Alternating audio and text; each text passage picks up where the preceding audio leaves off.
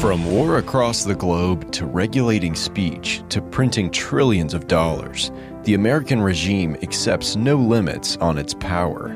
As Ludwig von Mises understood, the state will take as much power as the people will let it. And in recent years, the American regime has clearly concluded it can get away with unilaterally adopting vast new powers. Join Michael Rechtenwald, Ted Galen Carpenter, Jonathan Newman, and more for a Mises Institute event in Nashville, Tennessee on September 23rd, dedicated to this siege of power and one of Ron Paul's favorite lines, "Truth is treason in the empire of lies." Tickets begin at $95.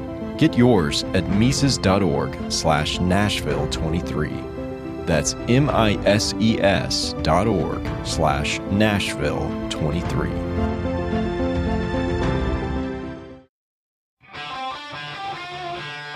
This is the Human Action Podcast, where we debunk the economic, political, and even cultural myths of the days. Here's your host, Dr. Bob Murphy. George, welcome to the Human Action Podcast. Bob, thanks for having me. It's an honor. Appreciate that. So I see that you've got your T-shirt on. You're all ready for. Yeah. So for the folks listening to the audio version, he's got a T-shirt that says CBDC, that is of the same font as AC/DC. By the way, so when did you have that made? Like, at what point did you realize that, a lot of my work now is going to involve these CBDCs, and I should have a funny T-shirt? I started talking about CBDCs pretty much when I first started my channel in 2019. And what was funny is back then, Bob, everyone was calling me a conspiracy theorist. Everyone was saying, "Oh, yeah, George, you're a tinfoil hatter. You're Alex Jones. I used to like your videos, but now you've really lost. Now you've gone too far. Unsubscribe." Before we jump into that, all of a sudden it's just mainstream news. Yeah. Also, for the benefit of some listeners who you might be on their radar, can you just take a few minutes just to explain like what your conventional background was, and then when did you start doing videos? And in the beginning, was it mostly just like real estate transactions, and then you got more whatever you want to call it? Yeah, so I retired in 2012, and when I retired, I wanted to invest my own money, and I didn't want to subcontract that out. So I started to try to learn how to invest, and I stumbled across Milton Friedman's Free to Choose series. It was back in 2012 on YouTube. And I didn't know anything about interest rates. I didn't know what the Fed was. I didn't know what a yield curve bond market. I knew absolutely nothing.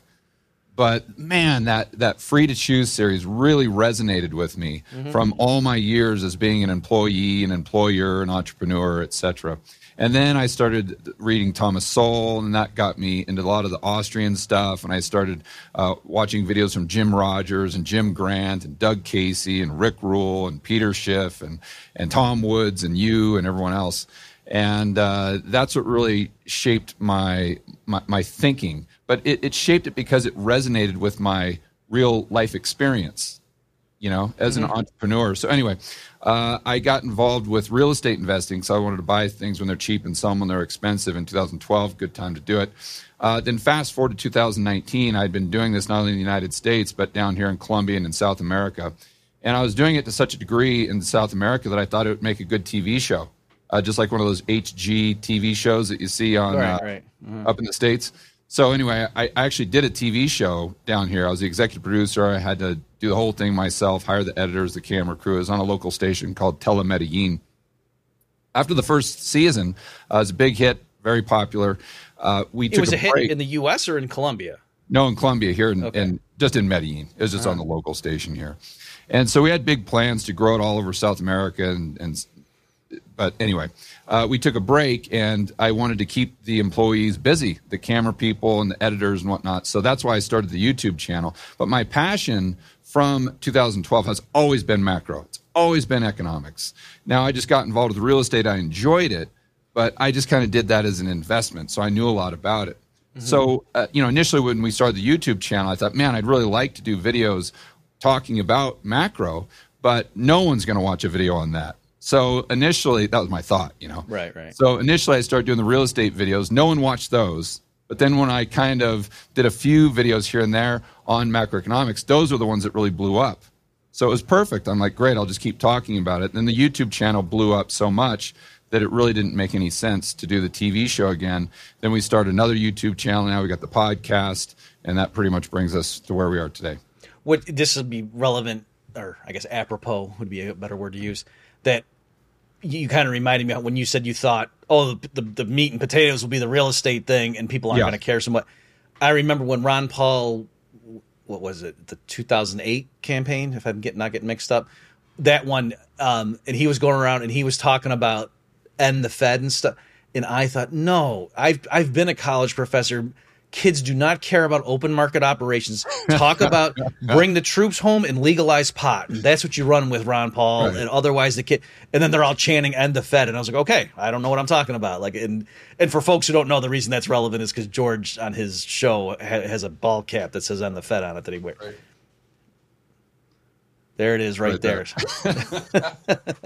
So people like me. It's funny. Lou Rockwell one time said something. I'm not going to get the exact quote, but it was at a Mises Institute event, and someone asked, how do you guys make it so interesting or whatever? Because normally people, monetary policy, and he says something like, well, people, if they're getting their money stolen, they like to know that, or if they're getting ripped off, that's very interesting, or something like that. You know what I mean? It was really like, right, yeah. If you're not presenting it as when the Federal Reserve wants to lower interest rates, it buys assets and that pumps reserves in it, like that's boring. But to say your dollar has been debased and these are the people and this is how they kind of do a shell game and they give money to defense contractors, all of a sudden people perk up like, wait, what will come again? What's going on?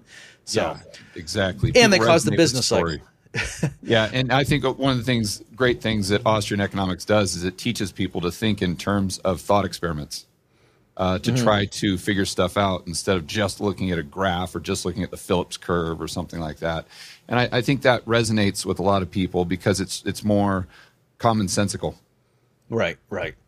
Yeah, that's something. Yeah, before we dive in, because again, folks, we're going to be talking about CBDCs. Don't worry, this isn't a bait and switch, but this does. I do want to ask you because the way you just sort of segue into this, I'm wondering, is this a real thing or is it just sampling bias? My observation is it seems like a lot of people in the financial sector who are not ideological per se, when I'll go and give a presentation on, what you and I, George, would know is Austrian business cycle theory, but I won't even call it that. I'll just say, why did the housing market get so crazy? And then I'll show what the federal, Alan Greenspan was in charge and he lowered interest rates down to 1% and held them there for a year and blah, blah, blah, blah. And the charts are all, the story's internally consistent and it all makes sense. And people will come up afterwards and be like, oh, I hated economics in college, but what you just said, that was interesting. And it actually sounded real. And so to me, it seems like when budding Austrians are asking me, what should I do research on? And I say stuff pertaining to the financial markets, like they really get it, and whereas if you try to go through like academics are the last people to acknowledge it. Like they'll say, oh no, rational expectations, business people can't be fooled by the Fed. What are you talking about, idiot? But, so anyway, my question is, have you found that too, that like the Austrian school resonates more with like people in the financial sector as opposed to academics? Or is it just the kind of person that's going to like my message is the one who's going to go to an after dinner talk where I'm a speaker. So I see the crowd that was already pre-selected to like my message. The one thing I can say is the majority of people that I've met in my life since doing this that are hedge fund managers, that are Wall Street types, that are on financial Twitter, not for Austrian economics, but just like influencers, let's say. The majority of them really, really resonate with Austrian economics. Okay. And again, I think it's because it makes a lot more sense. Now, there's some things that I don't agree with as far as kind of Austrian theories. But I think that even if I don't agree with it, it's not because it's inaccurate. I think that there's just more to it because there's so many variables. And in different schools of economics, they like to distill it down to just one thing that is causing X, Y, and Z, when, especially in today's monetary system, usually it's about 100 million things that are contributing to X, Y, and Z, such as interest rates. Mm-hmm. Yeah, like you mentioned, the Austrians are real good about thought experiments to figure out the causality, like what's the impact of this one thing. And even if you've got that nailed down, well, if there's some other factor, though, that you're not including, maybe that offsets. Kind of like a lot of Austrians in 2007 who knew there was a housing bubble were shorting the dollar. and they weren't wrong in the stuff they were saying, but I think they overlooked if there's a global financial panic, a lot of people are going to rush to the dollar for safety reasons. Yeah, or rush to bonds, and that's going to lower rates instead of a lower time preference, I think, using Austrian terms. But, I think that takes us right into the discussion on CBDCs, Bob, and why this is such a confusing topic for people. They think it seems very straightforward. Okay, they're going to come out with FedCoin, and FedCoin can just track all the purchases. It's Big Brother. They can do negative interest rates. They can just take money out of my account. They can freeze it. They can lend based on narrative and not on merit. All these things, but it's not that simple. And when you actually think of the back-end plumbing, you understand that kind of your preconceived notions might not be accurate. And you might be looking over here when you should be looking way over there. And it allows, I think, the central planners to kind of pull the wool over your eyes. And that's why I kind of pound the table on this stuff on my videos and on Twitter. And I'm sure we can get into that in more depth. Yeah, right. So this is your central thesis that and I was falling prey to this too. So why don't we, to make sure we're not losing, I'll let you present the case first, and then I'll show the specific thing that even I was perhaps falling into the trap of, where I might have unwittingly been pushing people to support what in effect is a CBDC. So I think it starts with time preference, though, and correct me if I'm wrong, but with time preference, the idea there is that if time preference is lower, therefore, because you have more savings, then that means that there's going to be more lending and investment because people have that disposable income, let's say, and because there's more lending and investment, or more money to lend, and therefore investment, asset prices go up, therefore yields go down, and that is really what drives interest rates. Do I have it right? Well, for the asset prices going up, I mean, bond prices for sure. I don't know if other assets. I mean, I guess it all kind of goes together. That if interest rates go down, other things equal, every asset that's a future thing goes up because the present discounted value goes up. Yeah, but the main key there is that it implies that because there is more money to lend by banks, then it adjusts the supply-demand dynamic for funds, and therefore interest rates naturally go down. Two reasons: more money, and then also because of what you're talking about with buying bonds and bringing the yield down. Right, yeah. Textbook case, if households save more, then the supply curve of loanable funds shifts to the right, and so the intersection of that and the demand for loanable funds occurs at a lower equilibrium interest rate. Okay, so what I'd like people to do, just for the sake of this video, is let's just assume for a moment that there's no constraint on banks for lending. There's zero constraint. So if there's a lot of savings, no savings, whatever, it doesn't matter. Banks don't need savings to lend. They can just extend credit to one another. Let's just assume that that's true. So if that is true, then what we can do is we can have a different type of view of what we would consider money, what the normie would consider money, and that's just basically what their checking account balance is. But if you understand that type of money is really just a ledger system, and that's kind of where I'm going with it. Mm-hmm. It's really just a ledger system that can be manipulated by banks pretty much any way they want. And therefore, each one of these banks, like Wells Fargo or Bank of America, it just represents a simple ledger of who owes who what. I always use the example of time. And a bank ledger is simply like a clock, that it isn't really time in and of itself, but it's just measuring time. And that's the same thing that these ledgers do. So that's what most people consider, quote unquote, money. It's just basically a commercial bank liability that you can trade for goods and services. So once you kind of it's not even like just the man in the street. Like M1, the monetary aggregates, M1 includes, demand deposits held by the public with commercial banks. So even economists would agree checking account balances from M1 and higher are part of the money supply. Yeah, and it gets a little confusing for people because part of the money supply, to your point with M1, is currency in circulation. So those are green pieces of paper that don't really represent a commercial bank liability. And that, you got to think about that in different terms. But, if we look at the global GDP at like 100 trillion, and we assume that 60, 70% of the transactions are settled in dollars, that means there's probably 60, 70, maybe even north of that, dollars that are circulating globally, where only, 2 trillion are currency in circulation. So you've got another, let's just say 65 trillion of these dollars that are actually commercial bank liabilities that were lent into existence and simply exist on a ledger of a bank. Just like that time exists on a clock. It's just a way of keeping track of who owes who what. So once you understand this, you realize how important the ledger is, and each ledger for each bank. So what most people think as a Fed coin or a CBDC or something like this, all that really means is that we have a consolidation of all of these banking ledgers. And before we went live, you referenced the BIS report, and they talk about a global unified ledger that of course, the Klaus Schwab types would control. And so that means that each country would have their own CBDC, but those ledgers, so you'd have all the activity within a country on one ledger that would be on the central bank's balance sheet. And then that ledger would plug into the global ledger that would be controlled by, and when I say Klaus Schwab types, I'm talking about the IMF, the BIS, the World Economic Forum, the UN, the EU, one of those types of entities, if not a combination of all of them. And so this is really why it's so important to think of these things in terms of ledgers. So one of the things that prompted this discussion was something going around on Twitter from some individuals that were very free market oriented and very, I don't know if they were Austrians, but they were very, all about decentralization.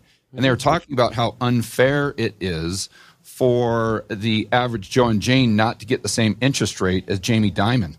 Because Jamie Dimon and JP Morgan, their reserves or some of their reserves are held on the Fed's balance sheet. It's a liability of the Fed.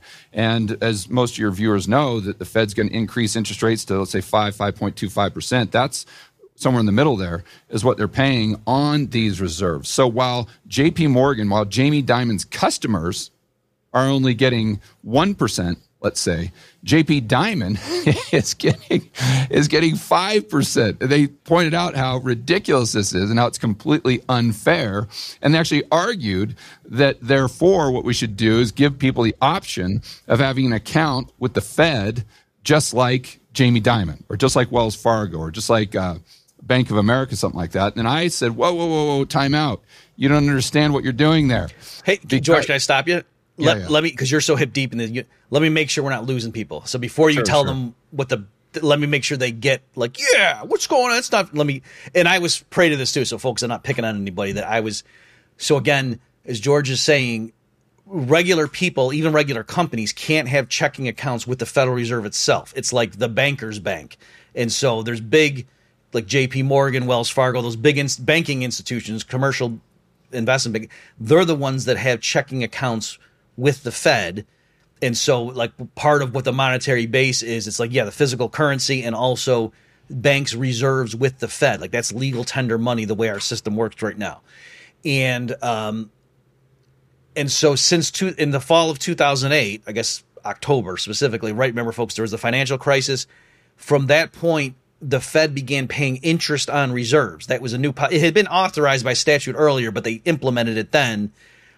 And so that was a new thing. Flooded the system with reserves. Yes, and I was making jokes at the time about like, they said they wanted to bail out Wall Street to save Main Street, but also what they started doing was paying banks to not lend money to their customers. Like that was the way I was saying. That's one way of thinking. What's interest on reserves is the Fed saying to the banks, keep your reserves parked with us, and we'll pay you for that. Whereas before the commercial banks, that was like considered, a loss. Like if you just keep your money parked at the Fed, you get zero. If you lend it out to somebody, at least you get something. Whereas now the Fed was competing, with, and the Fed's guaranteed. Like the Fed is going to be good for it. If they say we're going to give you interest, they can, because it's just a ledger entry. Like George said, that's kind of like the MMT point. There's not like a pile of zeros and ones the Fed has to draw down. They can just add more numbers to people's checking accounts. I mean, it has economic consequences, but there's no physical constraint. And so that's the system that's been in place. So now, when the Fed says we're raising interest rates, they don't necessarily mean we're selling off assets, sucking reserves out of the system. Now there's more scarcity in the loanable funds market. And so on the margin, the interest rate on the Fed funds thing goes up, which is what textbook used to be. Now it could be, they just pay more. I don't want to cut you off there. I would disagree with that as well. That textbook thing as far as how the interest rates work prior to QE, but keep going. I don't want to go down that rabbit hole. Right. Whether or not it's right or wrong, but that was the textbook thing. And I'm saying clearly they have an different institute now, when the Fed raises interest rates, how do you make the interest rate go from 5 to 5.25? It's easy. We just, instead of us paying 5%, now we're paying them 5.25, and they would be fools to lend it out to anyone for less than that because the Fed is obviously good for it. Like there's zero risk keeping your money parked at the Fed. And so that, of course, is going to have a ladder effect on everything else. So that's the deal. And then people, and like there was the narrow bank. This, don't worry, George, this monologue is almost over. But like the narrow bank, the TNB, they applied. And then what they wanted to do is, by narrow, they just meant we're not making loans. We're just taking institutional money. We're going to have a master account with the Fed. And then we're just going to park it. We're going to earn the reserves that the Fed, the interest on reserves the Fed pays, and we'll pass most of that on to our customers. That's all we're going to do. And hey, there's no risk of a bank run, right? Because we're not making mortgages, and so that money's there. And so we're all talking about stability, and this is airtight. Talk about wind tunnel, boom. And the Fed kept dragging their feet, and it was a very perfunctory thing to sign off on that application because they were registered like Connecticut. They were like a state bank, and they just wanted to get access to the Fed. And the Fed kept saying no, and so the cynics were saying, "Oh yeah, because the big boys don't want to let other people into their club. They're getting the interest on reserves, but if this narrow bank is allowed to effectively pass it through to their customers, then every company is going to switch their account to them." And so the Fed wanted to nip that in the bud, and so it looks cynical, like, "Oh yeah, this is unfair. We all want to get on the action." Okay, so now George, I'll hand it over to you. What are we missing? What's the danger in saying this isn't fair? Joe Schmo should get the same interest rate that Jamie Dimon gets. Yeah, we should all have accounts with the Fed. Right. So right now, whether your viewer has an account with Wells Fargo, B of A, Citi, whatever, your dollars are a liability of that bank. And what Bob is saying there is that right now, J.P. Morgan, their dollar or some of their dollars are a liability of the Fed. So the Fed can pay them whatever interest rate they want because the Fed has an infinite balance sheet. So in the future, I think one thing that we need to be wary of is the Federal Reserve and people that are sitting there pounding the table saying no CBDC, no CBDC, no CBDC, but we should all have an account with the Fed because that's what makes it equal, and that's what makes it fair because the Fed is paying Jamie Dimon a higher interest rate. That's when, if you have this knowledge, you step in and say no. We might want a better interest rate, but we do not. The last thing we want is for our deposits to become a liability of the Federal Reserve. Why? That's the question. Why? Because when you go through a list of all the things that we rightfully should be concerned with the central bank digital currency, none of those are possible for the most part without those deposits being a liability of the Fed or a central bank, being on one ledger, a unified ledger, if you will. So if we go down the list here, I apologize for looking down here, but I'm just looking at my notes. We talked about, and everyone knows about the Big Brother stuff, the social score, the climate score, being able to monitor your transactions. Well, that's almost impossible unless we have all of this data consolidated onto one ledger system, or at least the ledgers are quote unquote unified, and they'd also have to implement like a point of sale software. A lot of people are rightfully concerned about negative interest rates, but I think they should also be concerned with artificially high interest rates.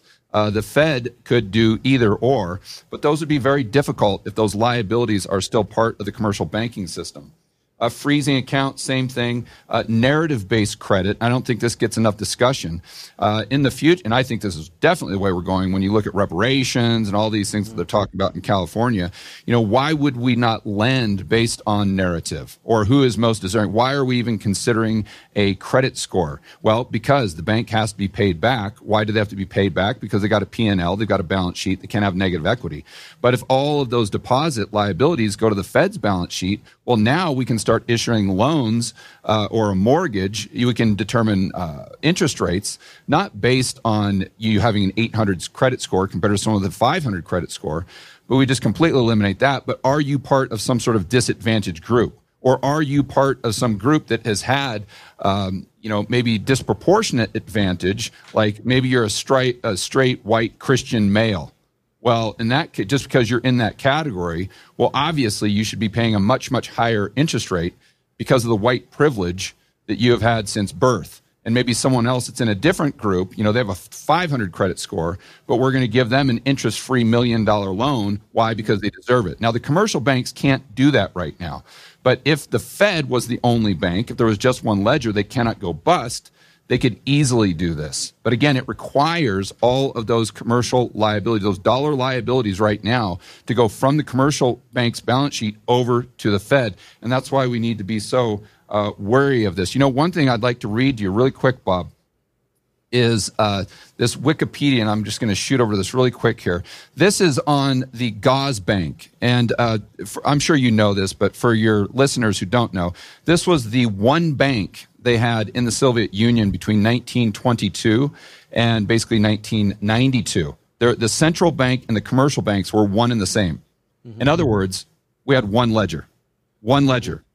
So everyone's currency units in Russia was, if they were banking, at the bank, were a liability of that commercial bank, one ledger. Okay, so let me read this to you. And keep in mind, this is before computers, this is before any of the talk of CBDC, any of that.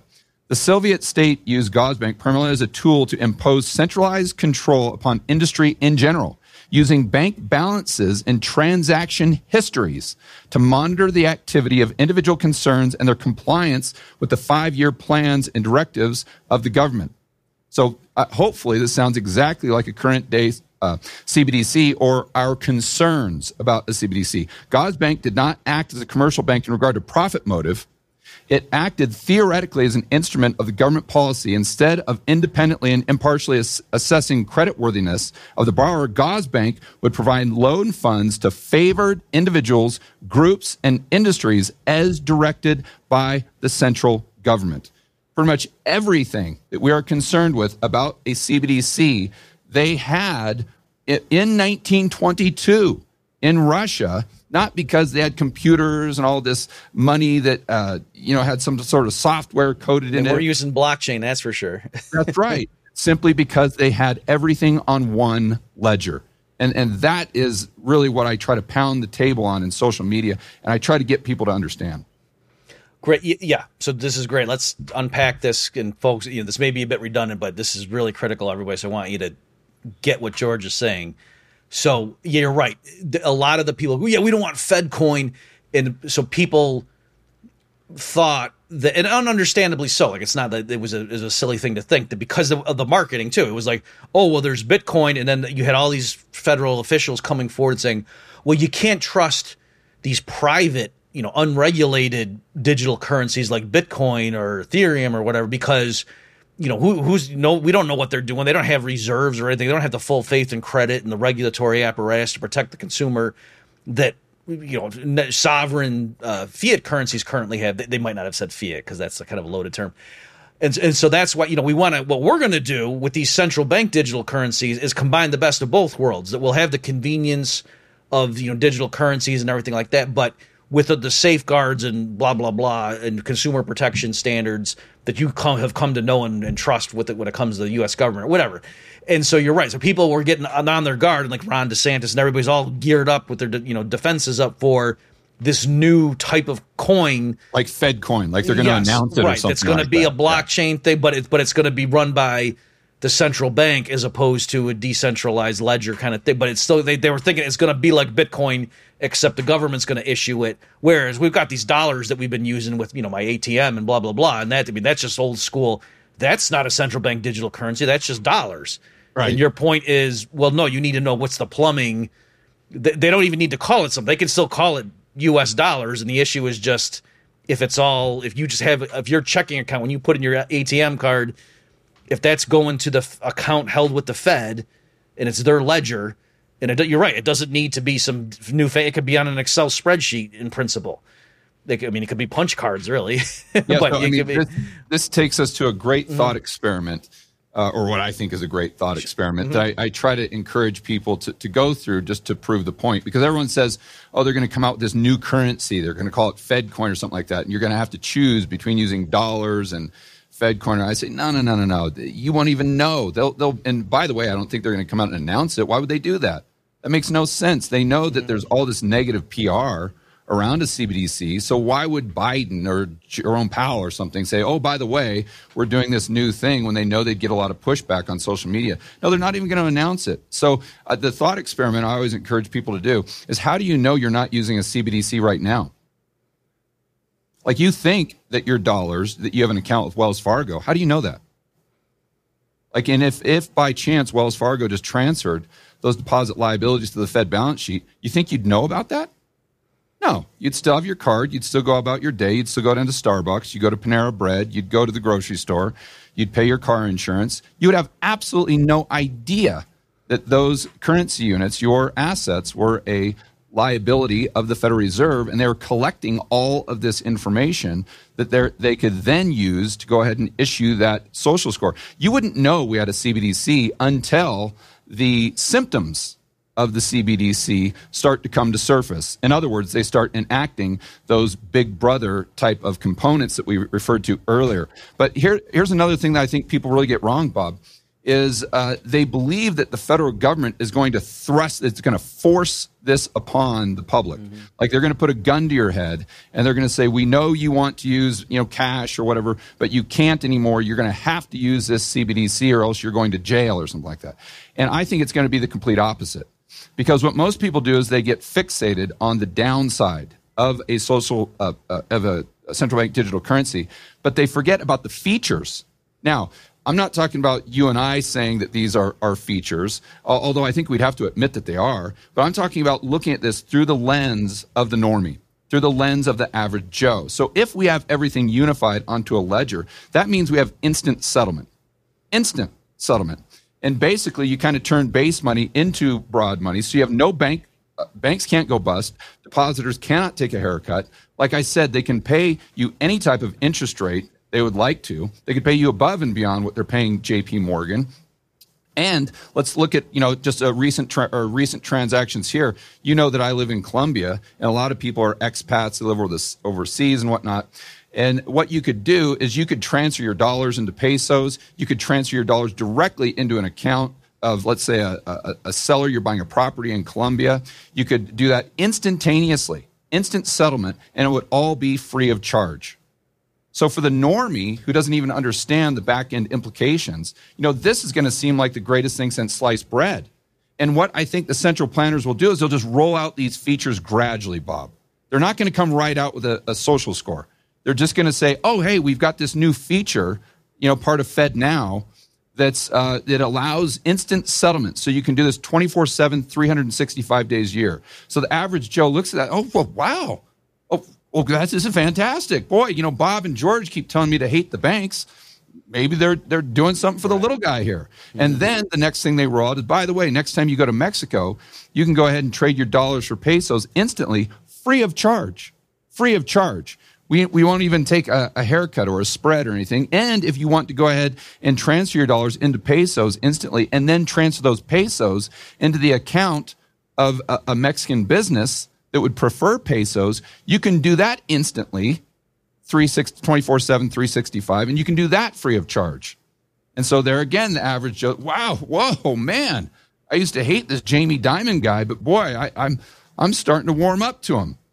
So they keep rolling out these features, and then what they do is they get everyone plugged into the network, and then, after 4 or 5 years or whatever, they start rolling out, oh, well, just because, of course, we want to manage disinformation and misinformation, and we've got all these, the world's a crazy place. So we're going to just issue this little score here. Nothing big, but it just determines or just tracks what you do on social media. And then, we're going to adjust people's interest rate and whatnot based on their, willingness or, are they pushing back against vaccine mandates? Well, if so, we know that's not good for the general public. So why should that person get the interest rate on a loan that someone that's behaving is, right? So they just gradually roll this out. And another thought experiment I use, because a lot of people say, oh, well, that's going to be it. I'm never going to use that again. But, once they come out that social score, well, don't be so sure. Because right now, if I told you, hey, if you continue to use your cell phone, starting tomorrow, the government is going to give you a social score based on your cell phone usage. How many libertarians, how many people listening to this podcast right now would stop using their smartphone just tomorrow because, nope, I'm not buying into the government's, social score scheme. Very few people would drop that. That'd be like asking me to turn a kidney in. Yeah. They'd rationalize it. They'd say, oh, well, Bob and George have been warning me about this CBDC, but I don't know. There's fear mongering. I mean, is it that big of a deal? I mean, I'm not breaking the law. And what have I got to hide? Mm-hmm. So what if the government knows, what I've been doing and I've been buying too much beef or diesel? I mean, they already knew that. They just rationalize it away. Right. I use the roads, or, well, if there's millions of us, I'm not going to stick out. And yeah. Mm-hmm. Yeah, and this is my big concern. It's the misunderstanding of the plumbing allows the central planners to pull the wool over people's eyes long enough to where they're so integrated into the network that most of them will want it to survive, and the last thing they'll want to do is leave the system. Yeah, so let's just drive home and make sure people understand what the necessary and sufficient conditions are, and why you keep stressing it's the ledger that's the issue, not, is it a thing called is it a coin that's on a blockchain or whatever? Like, that's not so much that. The critical thing, so yeah, in principle, if everybody just had a checking account directly with the Fed, and that's what, and so when you went into the grocery store and you swiped you got $100 in groceries, again, not 100 Fed coins in groceries, $100 in groceries. Just like you're doing now, no change at all. You swiped your thing, and instead of the grocery store interacting with Bank of America or Wells Fargo, it interacted with the Federal Reserve. And and the Fed checked and said, yep, Robert Murphy in his account with us has $360, so he can afford to pay $100, and now he's got $260. And where's that to? It's on the Fed's ledger. It went from saying $360 debit now, so it's $260, and the grocery store, if it's Kroger, their account went from $1 million now to $1,100,000. So it's just the Fed changing its entries on the ledger. It's keeping. Yeah, they're just keeping score. They're just keeping everybody, score. Yeah, in the U.S. That's this kind of so George's point is if it gets to that point, all of the things that you worry about FedCoin are true in that scenario. Well, they have the ability to implement every single one of your concerns, and if they don't centralize the ledger, they don't have the ability to implement your concerns. That's I think the main point. Yeah. So let's make sure they see why if they had that, then it's game over. So how do they turn it like, I'm accused of a crime or something, or, they don't like, I go to the grocery store, I swipe it, and the Fed says internally, yeah, he does have 360, but you know what? We've got a hold on his account because, we didn't like his post on Twitter. And so they just tell the grocery store, no, we're not going to credit your account 100. So, and then the grocery store tells me, yeah, sorry, they got rejected. And that's going to be true anywhere I go, and especially if we get to the point where there's no cash, or cash is, has been discontinued, or a lot of places don't accept cash. Now I can't buy anything, and so that's how they have you. So all the things. So now, George, what people say, well, what hope is, or I can see people saying, well, how is the present system any better? Like, what do I care whether it's one big brother or whether it's 19 uncles or something, whatever the metaphor would be, that. Wells Fargo's not my buddy, and so how does that make it any different if it's not Wells? It seems like it's just an extra layer on top of that, and the commercial banks could go bankrupt if there's a bank run. So isn't it just the same kind of deal, but now there's even less certainty?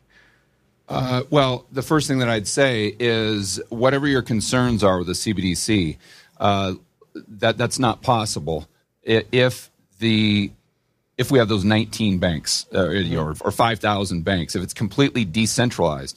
Because how do the central planners get the information that they need in order to implement the credit score or the social score, or to adjust the social score based on what you're purchasing? And so there'd be actually two steps required here, Bob. They'd have to centralize ledgers or unify it. They could have separate ledgers, but all the data would have to go to the Fed's balance sheet or whatever database they were using. But you'd also have to have a point of sale software that would be unique, would be different from what we have today. And I think they'll probably implement that through the IRS. I've talked about that with my good buddy, Robert Barnes, because right now, if you go to Chipotle, your bank account, your Wells Fargo, let's say, they're going to know that you spent $20 with Chipotle. You just go on your bank statement, it says Chipotle, the date, and then $20. But they don't know whether you bought tofu or steak, you see. So that's what would have to change at the business level is they'd have to start using this universal software, then I think they'll do it through the IRS, that would say what the individual purchase or the details of the individual purchase, and then that would go to this centralized database where they could process it with artificial intelligence and then create that social score to determine what you can and can't do. But it's all about that centralization and that point of sale software. And then we talk about that narrative-based lending. A bank can't do that. A bank cannot do that. So if we have 19 banks or 5,000 or whatever, as long as your dollars are a liability of an entity that is concerned about profit and loss and that can go bust, you're going to have credit-based lending. Unless the Fed's buying the debt or something like that. But if they're going to implement these, reparations, UBI is another example.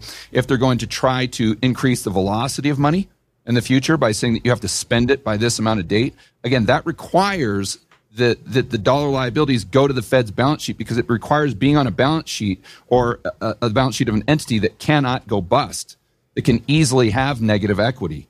And we know that the Fed can, because they've got negative equity right now. Well, there was also, let me just make sure, because I think some people, when they're viewing it as a all or nothing, black or white, that, if you're just a complete pariah, you're Osama bin Laden or something, and they shut you down. But no, there's zones, and there was even a guy, I'm sure you saw this, George. Maybe we can we'll insert the clip, folks, if we can find it here. I don't want to overpromise, but it was making the rounds where the guy said something like, and I think he was connected with the WEF, saying, and we could do a thing with the central bank digital currency where, if somebody shouldn't be buying a firearm, we can just not authorize those transactions. Right. You could have, as I argue in my book, a potentially better and some people might see it, or a darker world where the government decides that units of central bank money can be used to purchase some things, but not other things that it deems less desirable, like, say, ammunition or drugs or pornography or something of the sort. And that is very powerful in terms of the use of a CBDC. Right, so it's not just an all or nothing. Are you allowed to participate in commerce? They could say certain people can't buy guns.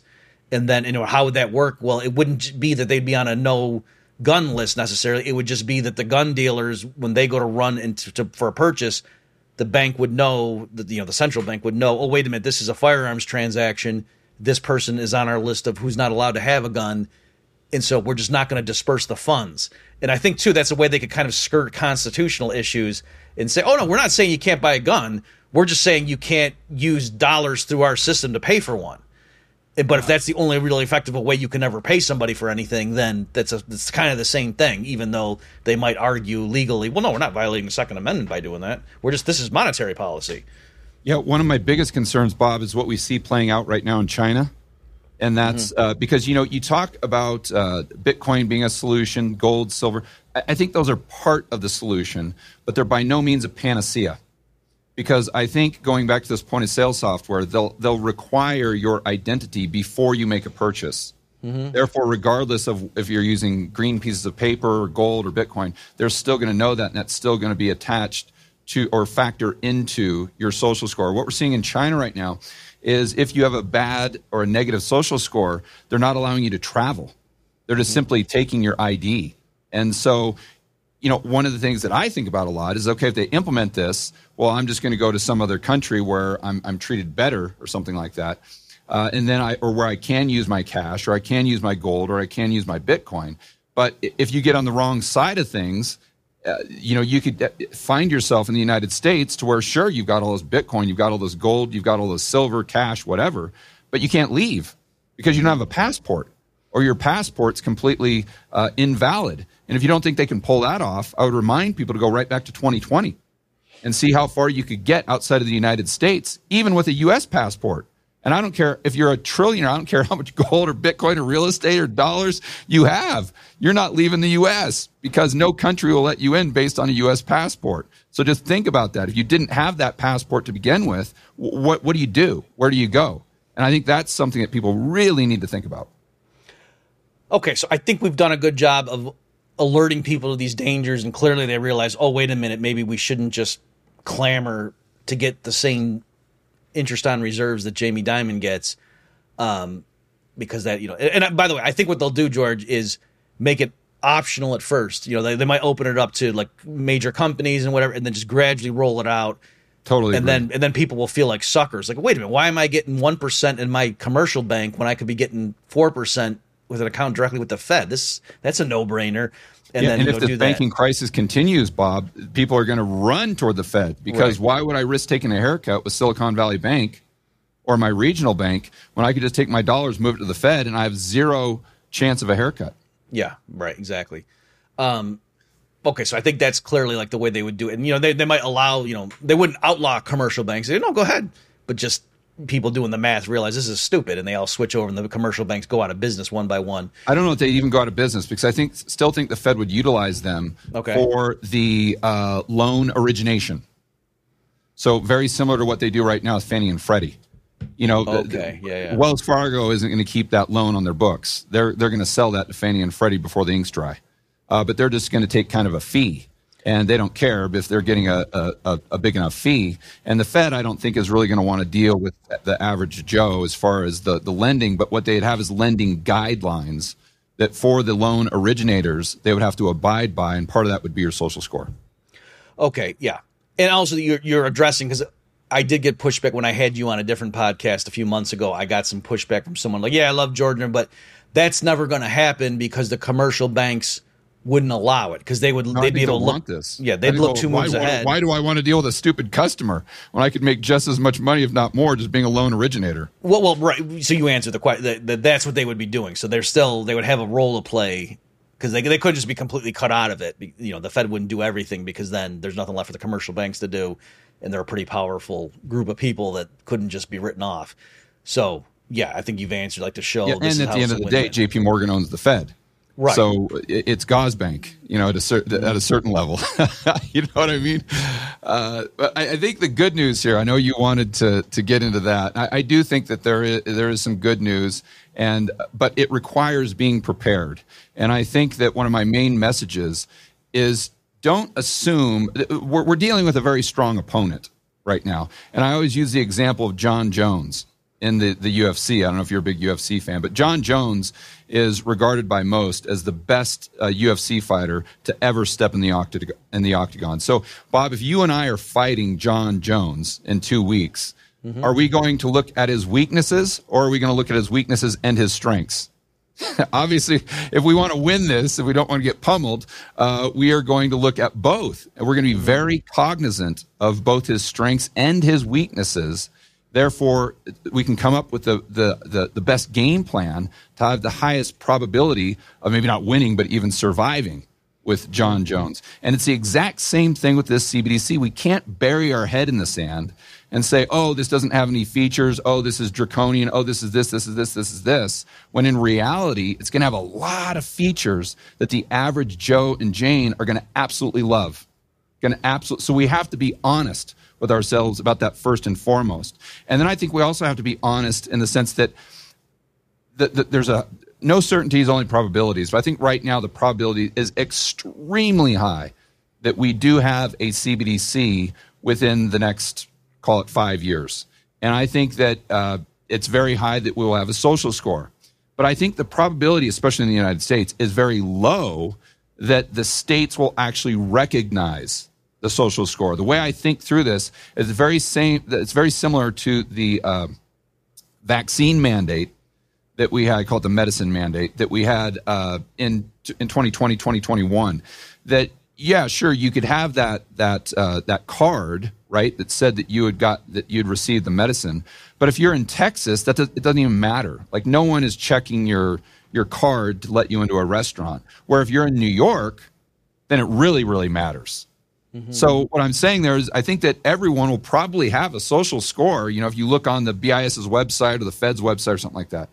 But if you're in Texas, it's not even really matter, or in Florida or something like that, because the local government isn't even going to recognize, like, it's not even a thing. Who cares? Where if you go to New York or California, it's going to completely dictate how you can live your life. So the good news there is I think that there's going to be some differentiation between jurisdictions and within the United States itself and from country to country. Okay, yeah. I mean, so as you know, like, part of what I'm doing with Infinio and other places, we're trying to build up infrastructures and financial payments, and I know like at your Rebel Capitalist Live event, a lot of people there are working on like parallel systems and things like that.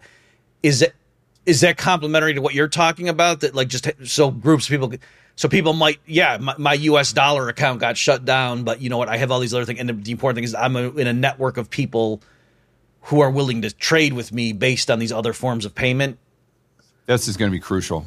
Okay. Yeah, because I've gone over this in a whiteboard video, assuming this is the way it plays out. And again, I want to be very clear. This is just my ideas. I've thought through it a lot, but there are no certainties.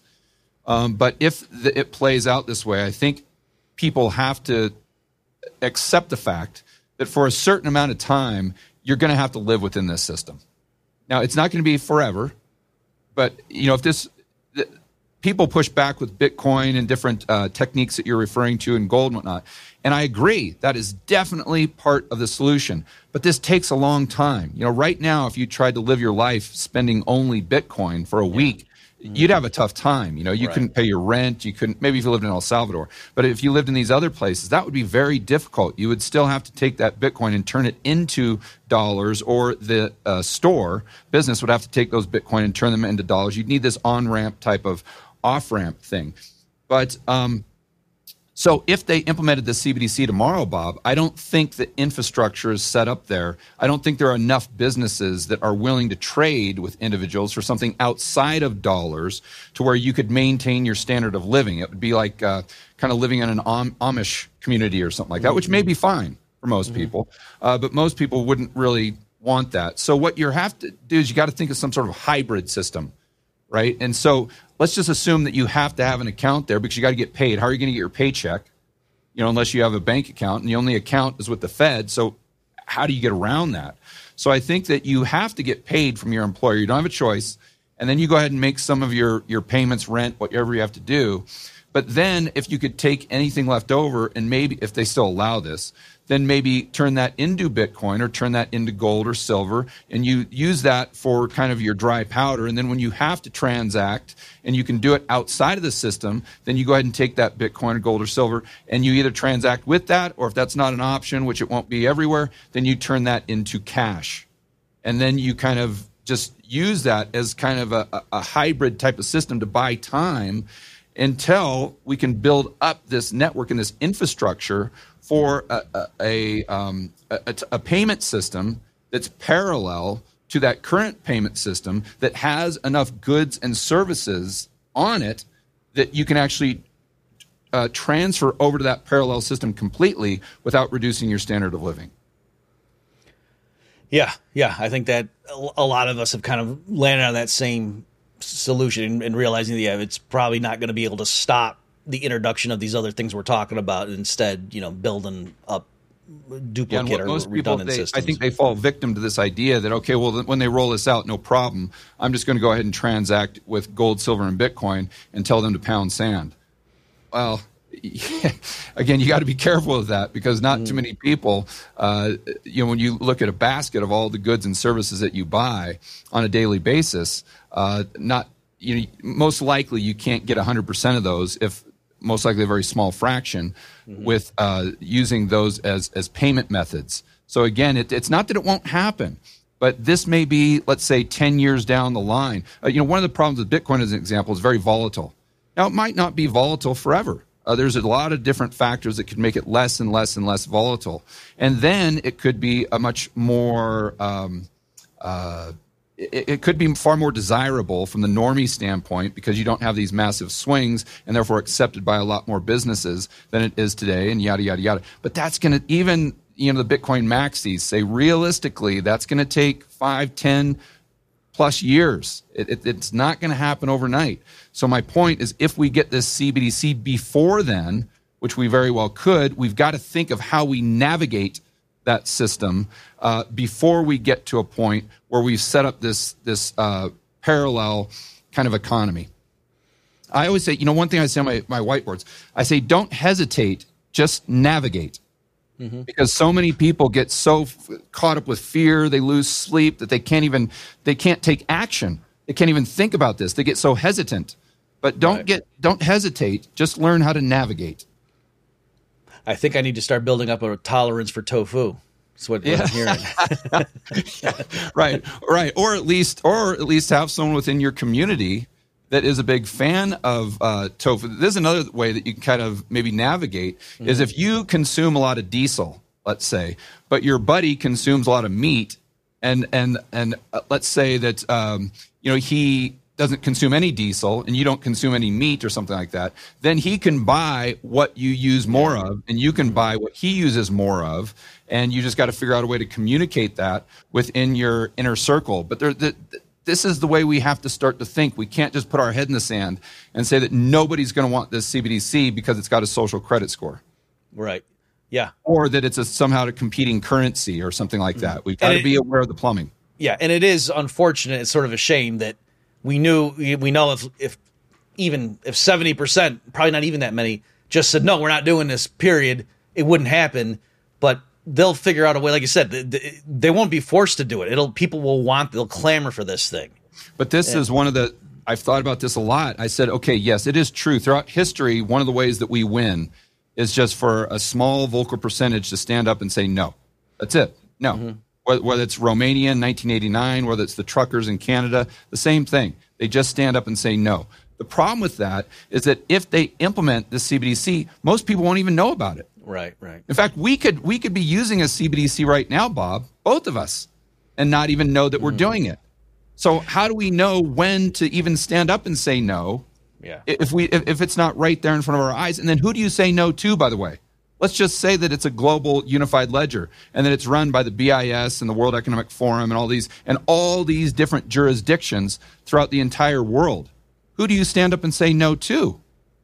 It becomes a tricky question.